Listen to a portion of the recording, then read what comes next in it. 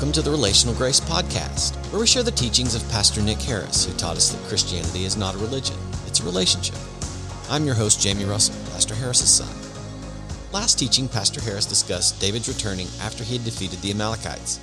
At the same time David was returning from Ziklag, Saul had met his end and had been defeated by the Philistines. Around that same time, a different Amalekite arrived with a message that Saul had been slain, along with a conflicting story. Last episode, we heard that Saul had fallen on his own sword and committed suicide.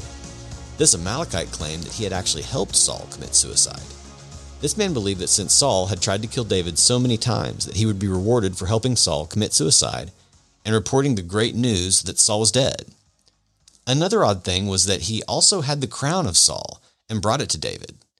The response of David was quite opposite to what he was expecting. He was expecting honor and approval, and maybe a position as David's right-hand man. Instead, David turned and killed the man on the spot.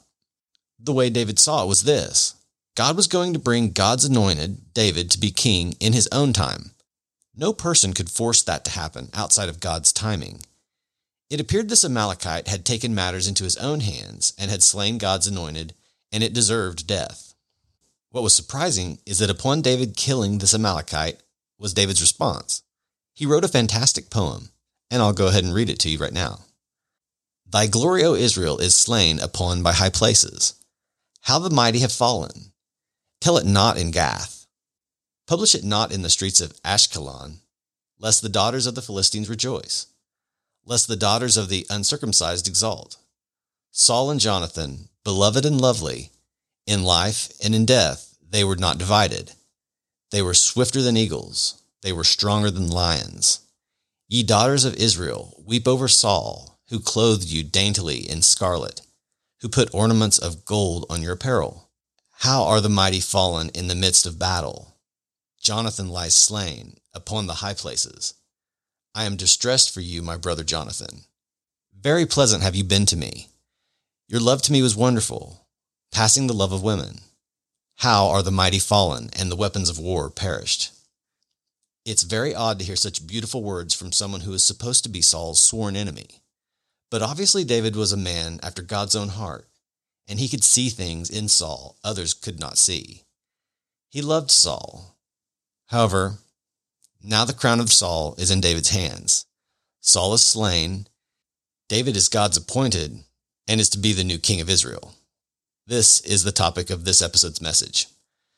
So let's hear what Pastor Harris has to say in this 8th episode of the Saga of David series titled, David Becomes King.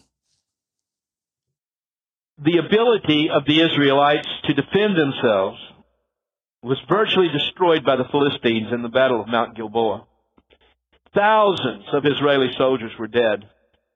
And among the slain were King Saul and 3 of his sons. The only man of power that survived this battle was the commander-in-chief of Saul's forces, a very important man, and you need to remember his name. His name was Abner ben Ner. Now, as we saw in the introduction, David was in Ziklag when he received the news that Saul was dead. Now, Ziklag was located in the area of Canaan controlled by the Philistines, so he was of very little assistance to the nation in the months that followed Saul's death. In fact, the nation had been rendered leaderless, and no one knew this better than the elders of the various tribes of Israel. They were all aware of their leaderless position. They knew the state that they were in. The chaos became so destructive that the men of the tribe of Judah and the tribe of Simeon, the 2 southernmost tribes, decided to act. They said, we can't allow this chaos to go on anymore. This is just wrecking the nation. And so they decided they had to have a leader, and they met and declared David ben Jesse to be their new king.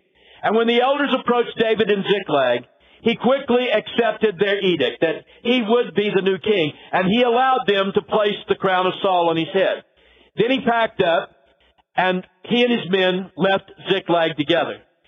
David then made a colossal decision. He decided that he would rule the 2 tribes. Now remember these tribes, the tribes of Simeon and the tribe of Judah. He would rule them from Hebron, the largest community in the territory belonging to the tribe of Judah. There he was coronated as the 2nd king over Israel, even though he only ruled over 2 tribes. The crown was on his head, and he was coronated. Now, this coronation of David caused a powerful reaction from the former patrons of King Saul. In their eyes, now think about this, Saul had been the duly anointed, God-ordained king over Israel. That's the way they saw the situation to be. Therefore, his only surviving son, a young man by the name of Ishbosheth, was the legitimate heir to the throne, not David ben Jesse. So Abner ben Ner was forced to act. He immediately crowned this young Ishbosheth to be the legitimate king of Israel, even though Judah and Simeon had chosen to crown David ben Jesse. Now, as Abner saw things, David ben Jesse was nothing more than an interloper, an imposter. Well, as Julius Caesar would say, when Abner crowned Ishbosheth, the die was cast. Civil war became inevitable. David was not about to step down, and Abner was not about to back down. So you had the ram hitting the dam here. The ant and the rubber tree plan. I mean, it's all happening here, right? So within days, a bitter civil war erupted between the two great houses of Israel, the house of Kish and the house of Jesse. Now, what would make this civil war interesting would be the differences between the nature of the leaders of these two houses. Remember now, King Saul had been a very carnal man, right? And his son Ishbosheth was much like his father. Ishbosheth was also worldly, power-oriented, materialistic, and self-seeking. David, on the other hand, was a spiritual man, a man after the very heart of God. Now, we should stop for a moment and remember something that Paul wrote to us in his greatest epistle to the Romans, one of the greatest works ever written. He says that carnality and spirituality are like oil and water. They won't mix. You can't mix oil and water, and you can't mix carnality and spirituality. And you can bet that the spiritual man, the newly crowned David, would learn some valuable lessons from all that was to follow. And you and I can learn the same lessons that he did. Now, the real lesson found in this episode in David's life involves what I call the concept of walking in victory. You know, there is a spiritual victory to walk in. Now, saints, you can be saved and go to heaven when you die, but never experience a moment of victory in your life. That is a colossal shame. We are made to walk in victory. We are made to walk above our circumstances. We are saved to be more than conquerors. But the trouble is, most of us never reach that place. We don't walk in spiritual victory. Now, I don't know of another story in the Bible that demonstrates the keys to walking in victory, spiritual victory that is, any more clearly than they're found in this story that we're fixing to relate to you. Now, the first lesson to be learned from this story is this.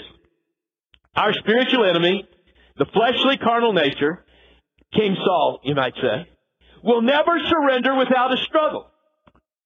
We see that in his son taking over for him, pursuing the same policies he did. You see, the flesh will always be there to make war. And to walk in spiritual victory, this carnal nature has to be subdued. You see, when we are born for a second time, what does Christ do?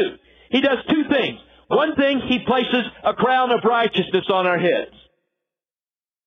The other thing is, He places a robe of righteousness about us. That's the two things that happen when we are born for a second time. But our former life of sin does not just go away because we're saved. We don't get saved and never struggle again. Hello? If you're here this morning and you're saved and you've never struggled in a moment with sin, stand to your feet. I always feel safe in doing that.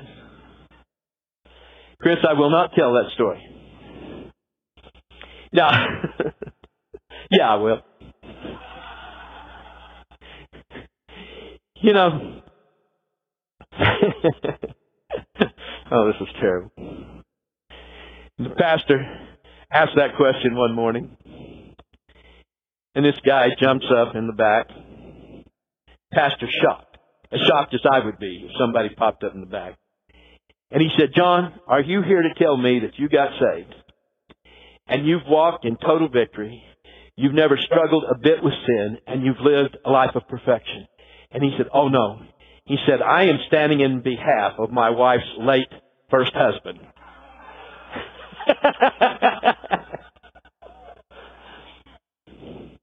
Yeah, I confess it's really bad. Now, you see, our former life just doesn't go away when we get saved. In fact, I see these carnal elements as being much like King Saul. And even though at this point of time, Saul had been dead for at least a year, right? His bones were buried under a tree in Jabesh Gilead. But his influence, are you with me? His influence continued to exert itself even from the grave. Members of his clan, especially the powerful Abner ben Ner, were determined to keep the kingdom and lineage of Saul alive. In fact, Abner was so committed to this goal that he was willing to engage in armed conflict against the tribe of Judah and the house of Jesse. He was determined that Ishbosheth, the man of the flesh, not David, the man of the spirit, would rule. But let me tell you the tragedy of this decision. It would now pit Hebrew against Hebrew. Kinsmen would make war on kinsman, and brother would fight against brother. Now, beloved, what does this teach us? It teaches us this. To walk in spiritual victory, we must first realize that our flesh will always arise and make war against us. It's going to happen. Don't get saved and think you're not going to struggle with sin. You are. It'll always make war. Now, this fact brings to light the second thing I've learned from these events. To walk in victory, we must know who our real enemy is. We believers will never walk in spiritual victory until we understand that we do not battle against other people. We battle against flesh. We don't battle against flesh and blood. We do not make war on other people. Other people are not our enemies.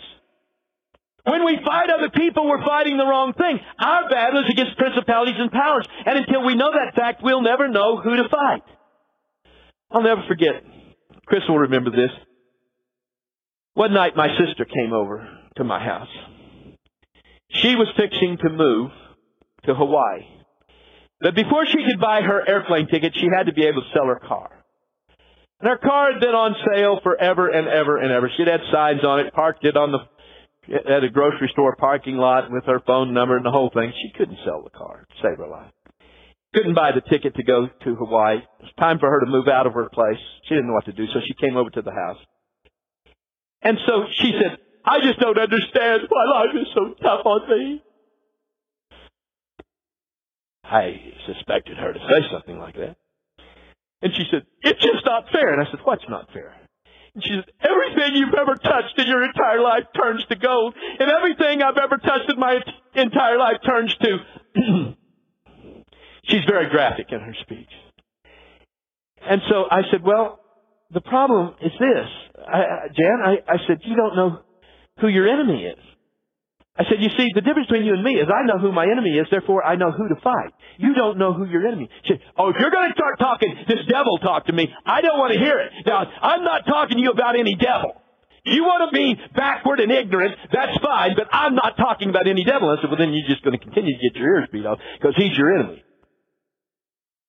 So, remember, Chris? We started talking. I shared the plan of salvation with her for the 8,000th time. This time she heard. Suddenly she had ears to hear. This time she heard.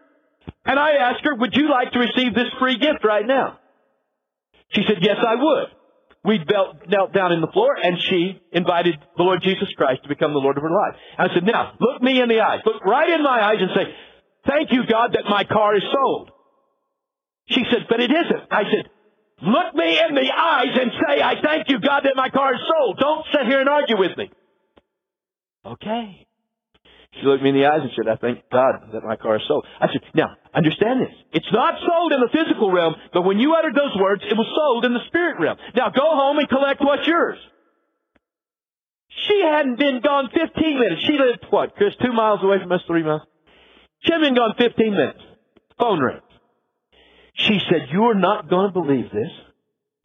I said, oh, I probably am. And she said, a guy just called me on the phone and wants to buy my car, and he's offered me, I don't remember how much, but Anyhow, it's what she wanted for the car.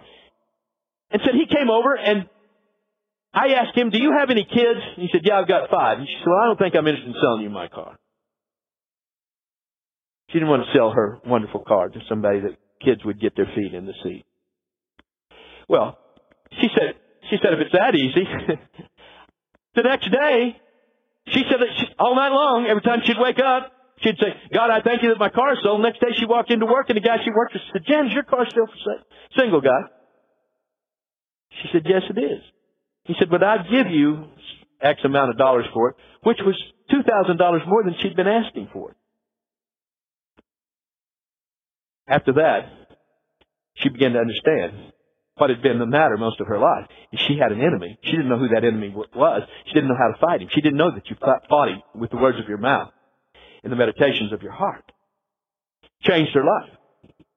Now, Abner and his cohorts, the fleshly nature, chose to fight the wrong enemy. See, that's what your flesh does. It fights against the wrong thing. It wants to get after other people.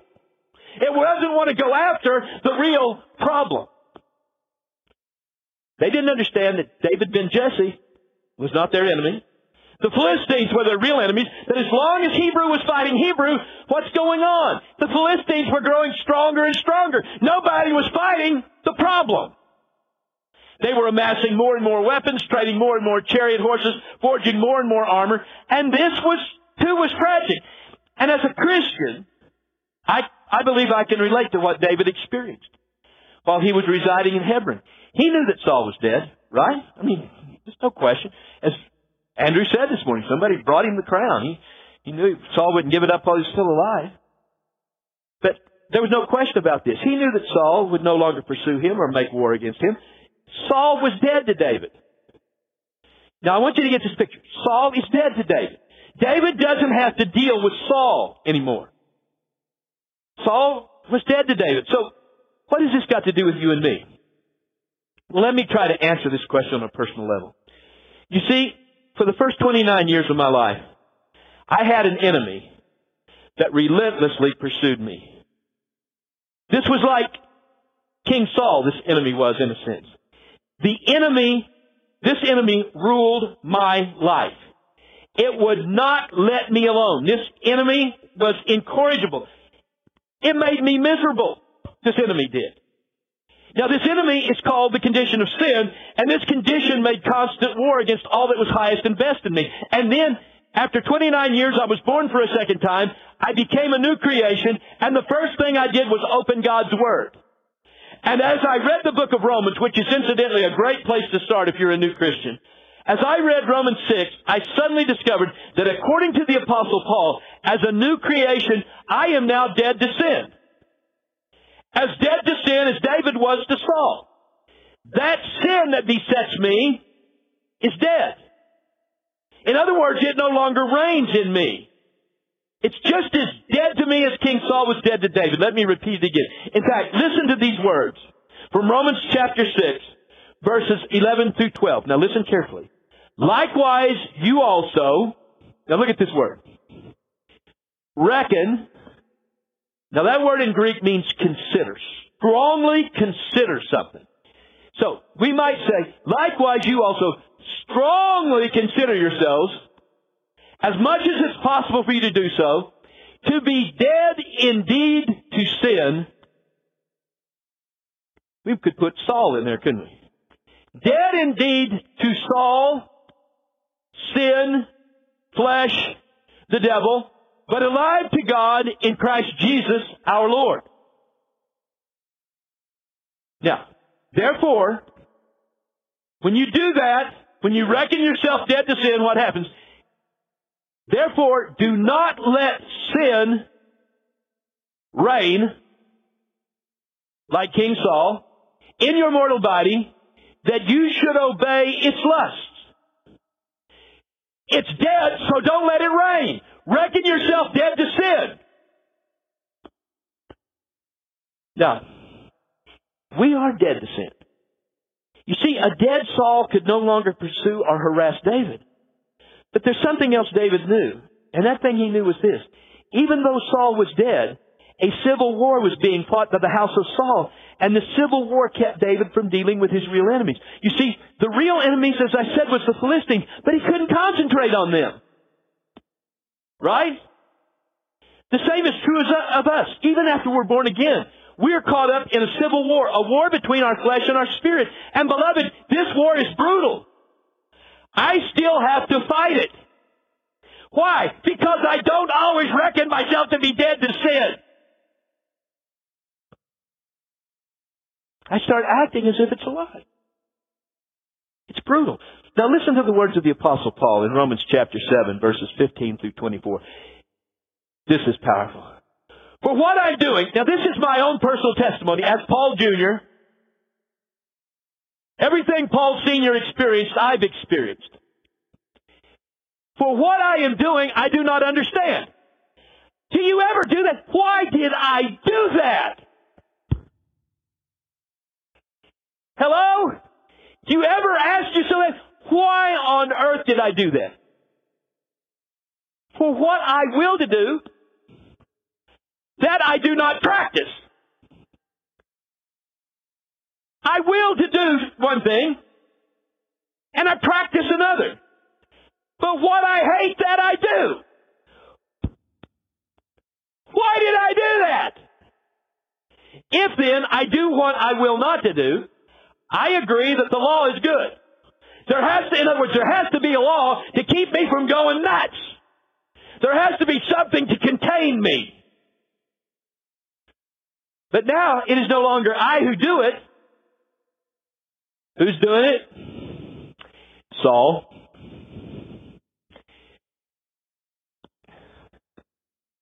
He's still alive through Ishbosheth, the fleshly nature. But sin that dwells in me. For I know that in me, that is, in my flesh, nothing good dwells. For to will is present with me, but how to perform that which is good, I do not find. I don't know how to do the right thing. Okay. For the good that I will to do, I do not. Now, there are people who teach that Paul is talking about how he used to be.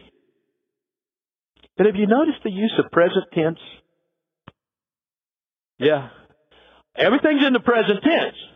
He's not saying this is how I used to be, he's saying this is how I am. For the good that I will to do, I do not do, but the evil that I will not to do, that I practice. Personal testimony, folks. Now, if I do what I will not to do, it is no longer I who do it, but sin that dwells in me. I find in a law that evil is present with me, the one who wills to do good. For I delight in the law of God according to the inward man. My spirit, the David in me, says, wow, come on. Come on, God. But I see another law in my members. Okay. Another law in my members. Warring against the law of my mind. What do we got here? A civil war.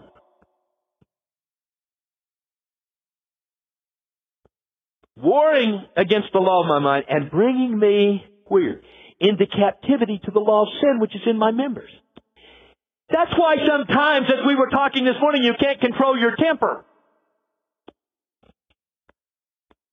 Why? Because the residue of Saul is still present.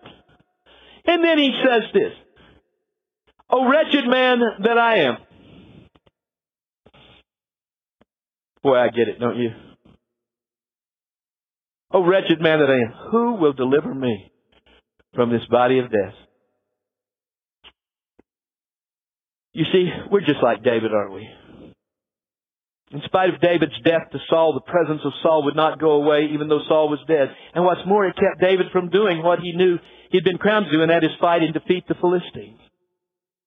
Now, all along, David believed that he had the power and the resources to defeat these Philistines, but the power of Saul's house, the power of the fleshly nature, what the Apostle Paul calls the old carnal nature, kept raising its ugly head. And so the spirit man David continually exhausted himself fighting the carnal man Ishbosheth. And with this constant struggle, this civil war taking place, David simply did not possess the strength or the stamina to fight the Philistines. And beloved, the same thing is true in the spirit realm.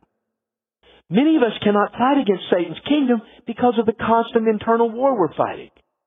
Now, meanwhile, don't you think the Philistines were overjoyed as they observed this civil war that was being played out among the Israelites? And I find this to be, frankly, to be highly significant. In fact, I find that every actor in this drama relates to my life in the world and my struggle to achieve spiritual victory. For example, as I suggested to you before, the Philistines represent the satanic forces that are arrayed against us. I'm talking about the principality and the power, Satan and his kingdom.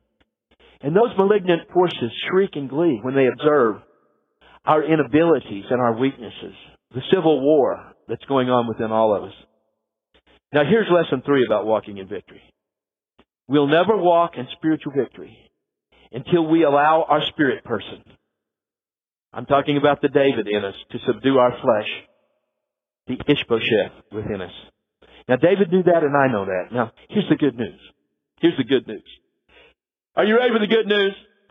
If you're struggling and you're fighting a civil war that's going on, let me give you some good news. As time passed, David was obedient to God, and he learned to rest in God's protection. So what happened? As he began to rest in the Lord and quit fighting himself and quit exhausting himself in this internal civil war, his house began to wax stronger and stronger.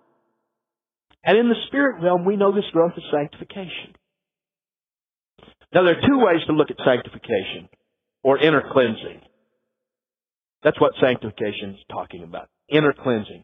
How do we get rid of this sin nature? What is it about? Well, there's 2 ways to look at it in the church at large. There are some who believe in instantaneous and total sanctification, where a person becomes dead to sin as a present fact. Now, this is called Christian perfection, the doctrine of Christian perfection. Now, I cannot accept this position since that's not been my experience. Now, if it's been yours, and you have been smitten sinless, I'm all for you. I wish that would have happened to me, but that hasn't been my experience. As a matter of fact, I can remember when I was pastoring in Lamont, and I got a call from a Mrs. Smith. That's literally her name. I'm not making the name up. Mrs. Smith lived catty-corner to the church. She called me one day, and she said, "Pastor, we're having a birthday party for me over here at my house. Would you like to run over and have some coffee and cake with us?" And I said, "Yeah, that would be awesome. That'd be great." So I ran across the street. I came in, and she's got a big birthday cake there. And cuts me a piece of birthday cake, gives me some coffee and little porcelain teacups. So she knew I wouldn't drink tea, so we are drinking away. And I said to her, "Miss Smith," I said, "I'd like to, I wonder, would it offend you if I asked you how many years this is for you?" Well, listen, this woman was 85 if she was a day. And she said to me, "This is my 55th birthday." And I couldn't speak. I thought, man, you have been worked over. You must have lived a hard life. And she said, "Pastor, I see you're shocked." "Well, you say that." "Yeah, I am." And she said, "You see, this is not my 55th birthday for my natural birth. It is the 55th birthday of my supernatural birth. It has been 55 years since I've sinned."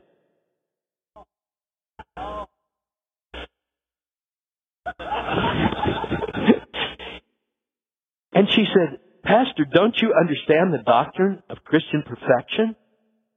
Why, 55 years ago, God took all desire to sin from me, and I haven't sinned since." And, of course, I just take this vicious thing that rests in my mouth, and I stuck it between my teeth. Because the next thing that was coming out of my mouth is, "I hate to tell you this, but your sinless career has died today because you lied." Because that hasn't been my experience. I've not met very many people like Mrs. Smith who would claim that suddenly they just were rendered sinless. Now, there are other Christians. Now, "Pastor, where do you stand on this?" Simply here. I believe that sanctification is an ever ongoing process.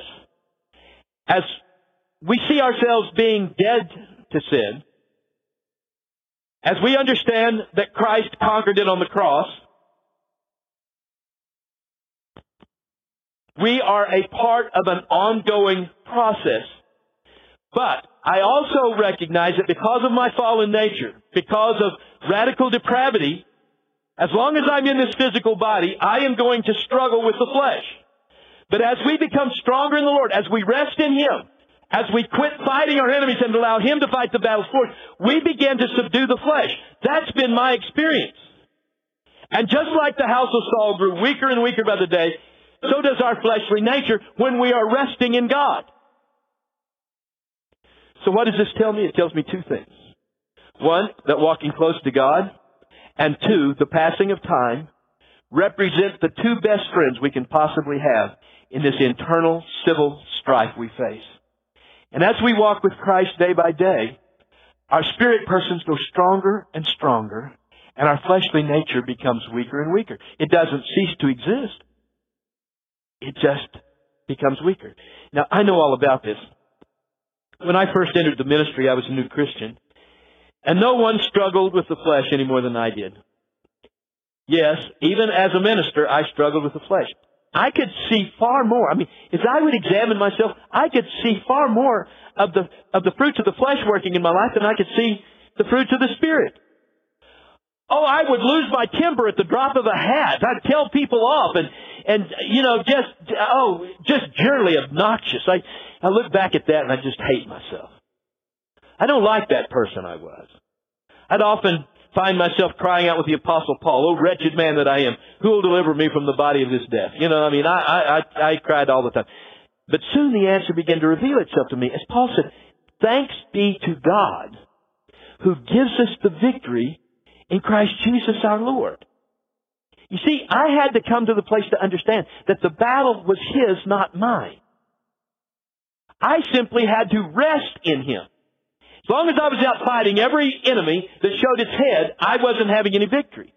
But one by one, my great foe, the flesh, began to fall before me as I focused on the Christ in me. Now today, there's very little opposition left in my life. The enemy no longer assails me as he once did. Temptation is not nearly so hard for me to resist. Now I can dare to assault Satan in his stronghold. See, my energies are not used up on this internal civil war. So now I'm free to fight the real enemy, the forces of evil. I'm more like David. Well, when this great civil war ended, and it finally did after 7 years this went on. This war ended between the house of Jesse and the house of Saul, and David became the king over all of Israel, all 12 tribes. And with that crown, the 12 tribes sitting securely on his head, he was finally able to focus on the Philistines. And David and his army attacked them, and in short order, he had put them away forever. You see, like our fleshly natures, they were still there in their 5 cities. Now understand this. David defeated them. He crushed their ability to make war against him, but they were still there. But they were subdued. And now with his real enemy held in check, David could listen to the voice of God. And God did speak. He said, "David, go to Mount Moriah. Go to the city of Jerusalem. I want you to take that city to be your capital, and I want you to build a permanent house for me at that place where Abraham built his altar. I want it to be my habitation on this earth." Now there was just one problem. Jerusalem was still in the hands of a tribe of heathen aliens known as the Jebusites, and for over 1,000 years, these aliens had been able to defend this stronghold of theirs, Fortress Jerusalem. In fact, this city had proven to be impregnable against all attacks. Even the mighty Joshua had not been able to subdue this city. So for 1,000 years, Jerusalem had stood as an enemy bastion in the very navel of the land that God had promised to Father Abraham. Now David knew that Israel could never be a united nation until Jerusalem had been subdued. And once again, this story from 2 Samuel provides the highest form of spiritual symbolism. What was true of David and the children of Israel is true of us. The Apostle Paul instructed the Corinthians that an enemy lodged in the heart of the human personality must be dislodged. A Christian simply cannot walk in victory until all the enemy strongholds are torn down. And all of these enemy strongholds are what? They're spiritual in nature. So the strongholds cannot be defeated on the carnal level. You can't fight against them carnally because they're spiritual in nature. Only spiritual weaponry is effective. Carnal weapons are useless. Now, in the case of the city of Jerusalem, David had a plan to enable him to subdue the city. He knew that army after army had laid siege to the city. But every attempt to take the city had failed because their tactics were external. They attacked the strong walls of the city and were defeated.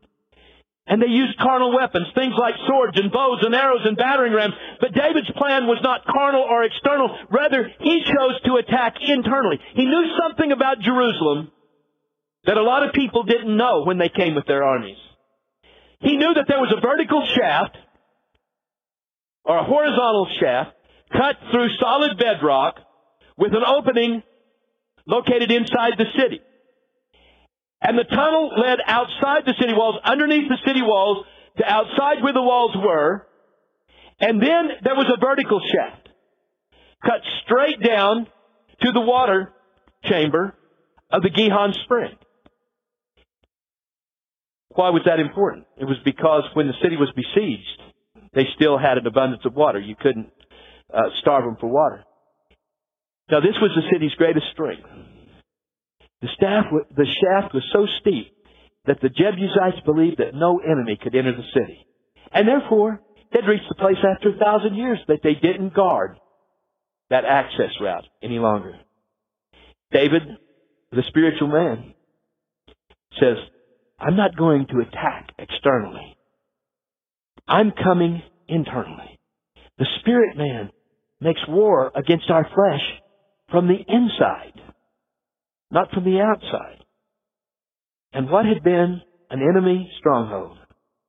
David sent Joab and his mighty men, and they came to that vertical shaft, and they looked up, and Joab said, I think I know how to climb that. Joab ascends to the top, drops a rope ladder. The Israelites come into the city, and they take the city without one person dying, without a sword being lifted, without an arrow being shot. See, that's the way the Spirit works. The Spirit comes and subdues, but not with carnal weapons. He comes in and does His work in us, perfecting us, making us creatures that God can use. Now, with that, God would be in the heart of a once pagan city. The Spirit man would now rule Jerusalem, and as a result, would rule Israel. The conquest was complete. Now remember this, beloved. We battle not against flesh and blood. People are not your enemy. People are only responding to that spiritual presence in them. And if they're on the side of the principalities and powers, they're going to do things that they're not responsible for. We can't stand in judgment of them. We need to address what causes them to act. You got an evil boss that fires you? Don't hate the boss. Hate the spirit that's working against you. Know who your enemy is. Find out what my sister discovered. That if God be for you, who can be against you? You are more than a conqueror through Christ who strengthens you. Let Him be your warrior.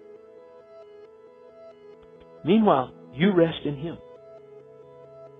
I love the lesson of the creation of the universe. God works mightily for 6 days. And the seventh day He rested. And as far as the Scripture is concerned, according to the book of Hebrews, He's still resting. What does He call upon us to do in the book of Hebrews? Rest in Him. Let Him, through the Holy Spirit, be our advocate. You'll find you'll walk in victory. Okay, that's my teaching for today. Thank you for listening. If you enjoyed this episode, don't forget to subscribe. If you want to help spread the word, please give us a 5-star review and tell your friends to subscribe too. We are available on Apple Podcasts, Spotify, or wherever you listen. Don't forget to connect with Ariel Ministries on Facebook and Instagram and subscribe to our email list at arielministries.com. That's Ariel spelled A-R-I-E-L. We look forward to keeping you updated on upcoming episodes and projects. If you would like to support the missional efforts of Ariel Ministries in Tharaka, Kenya with Each One Feed One, we'd like to remind you that 10% of all donations to Ariel Ministries will support this missional effort.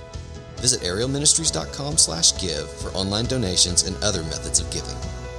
To learn more about the Tharaka mission, you can visit arielministries.com/missions. You can also listen to episode 26 for a deeper dive into how our relationship with Each One Feed One and the McCarter family started over 35 years ago, where we are today, and where we're headed in the future.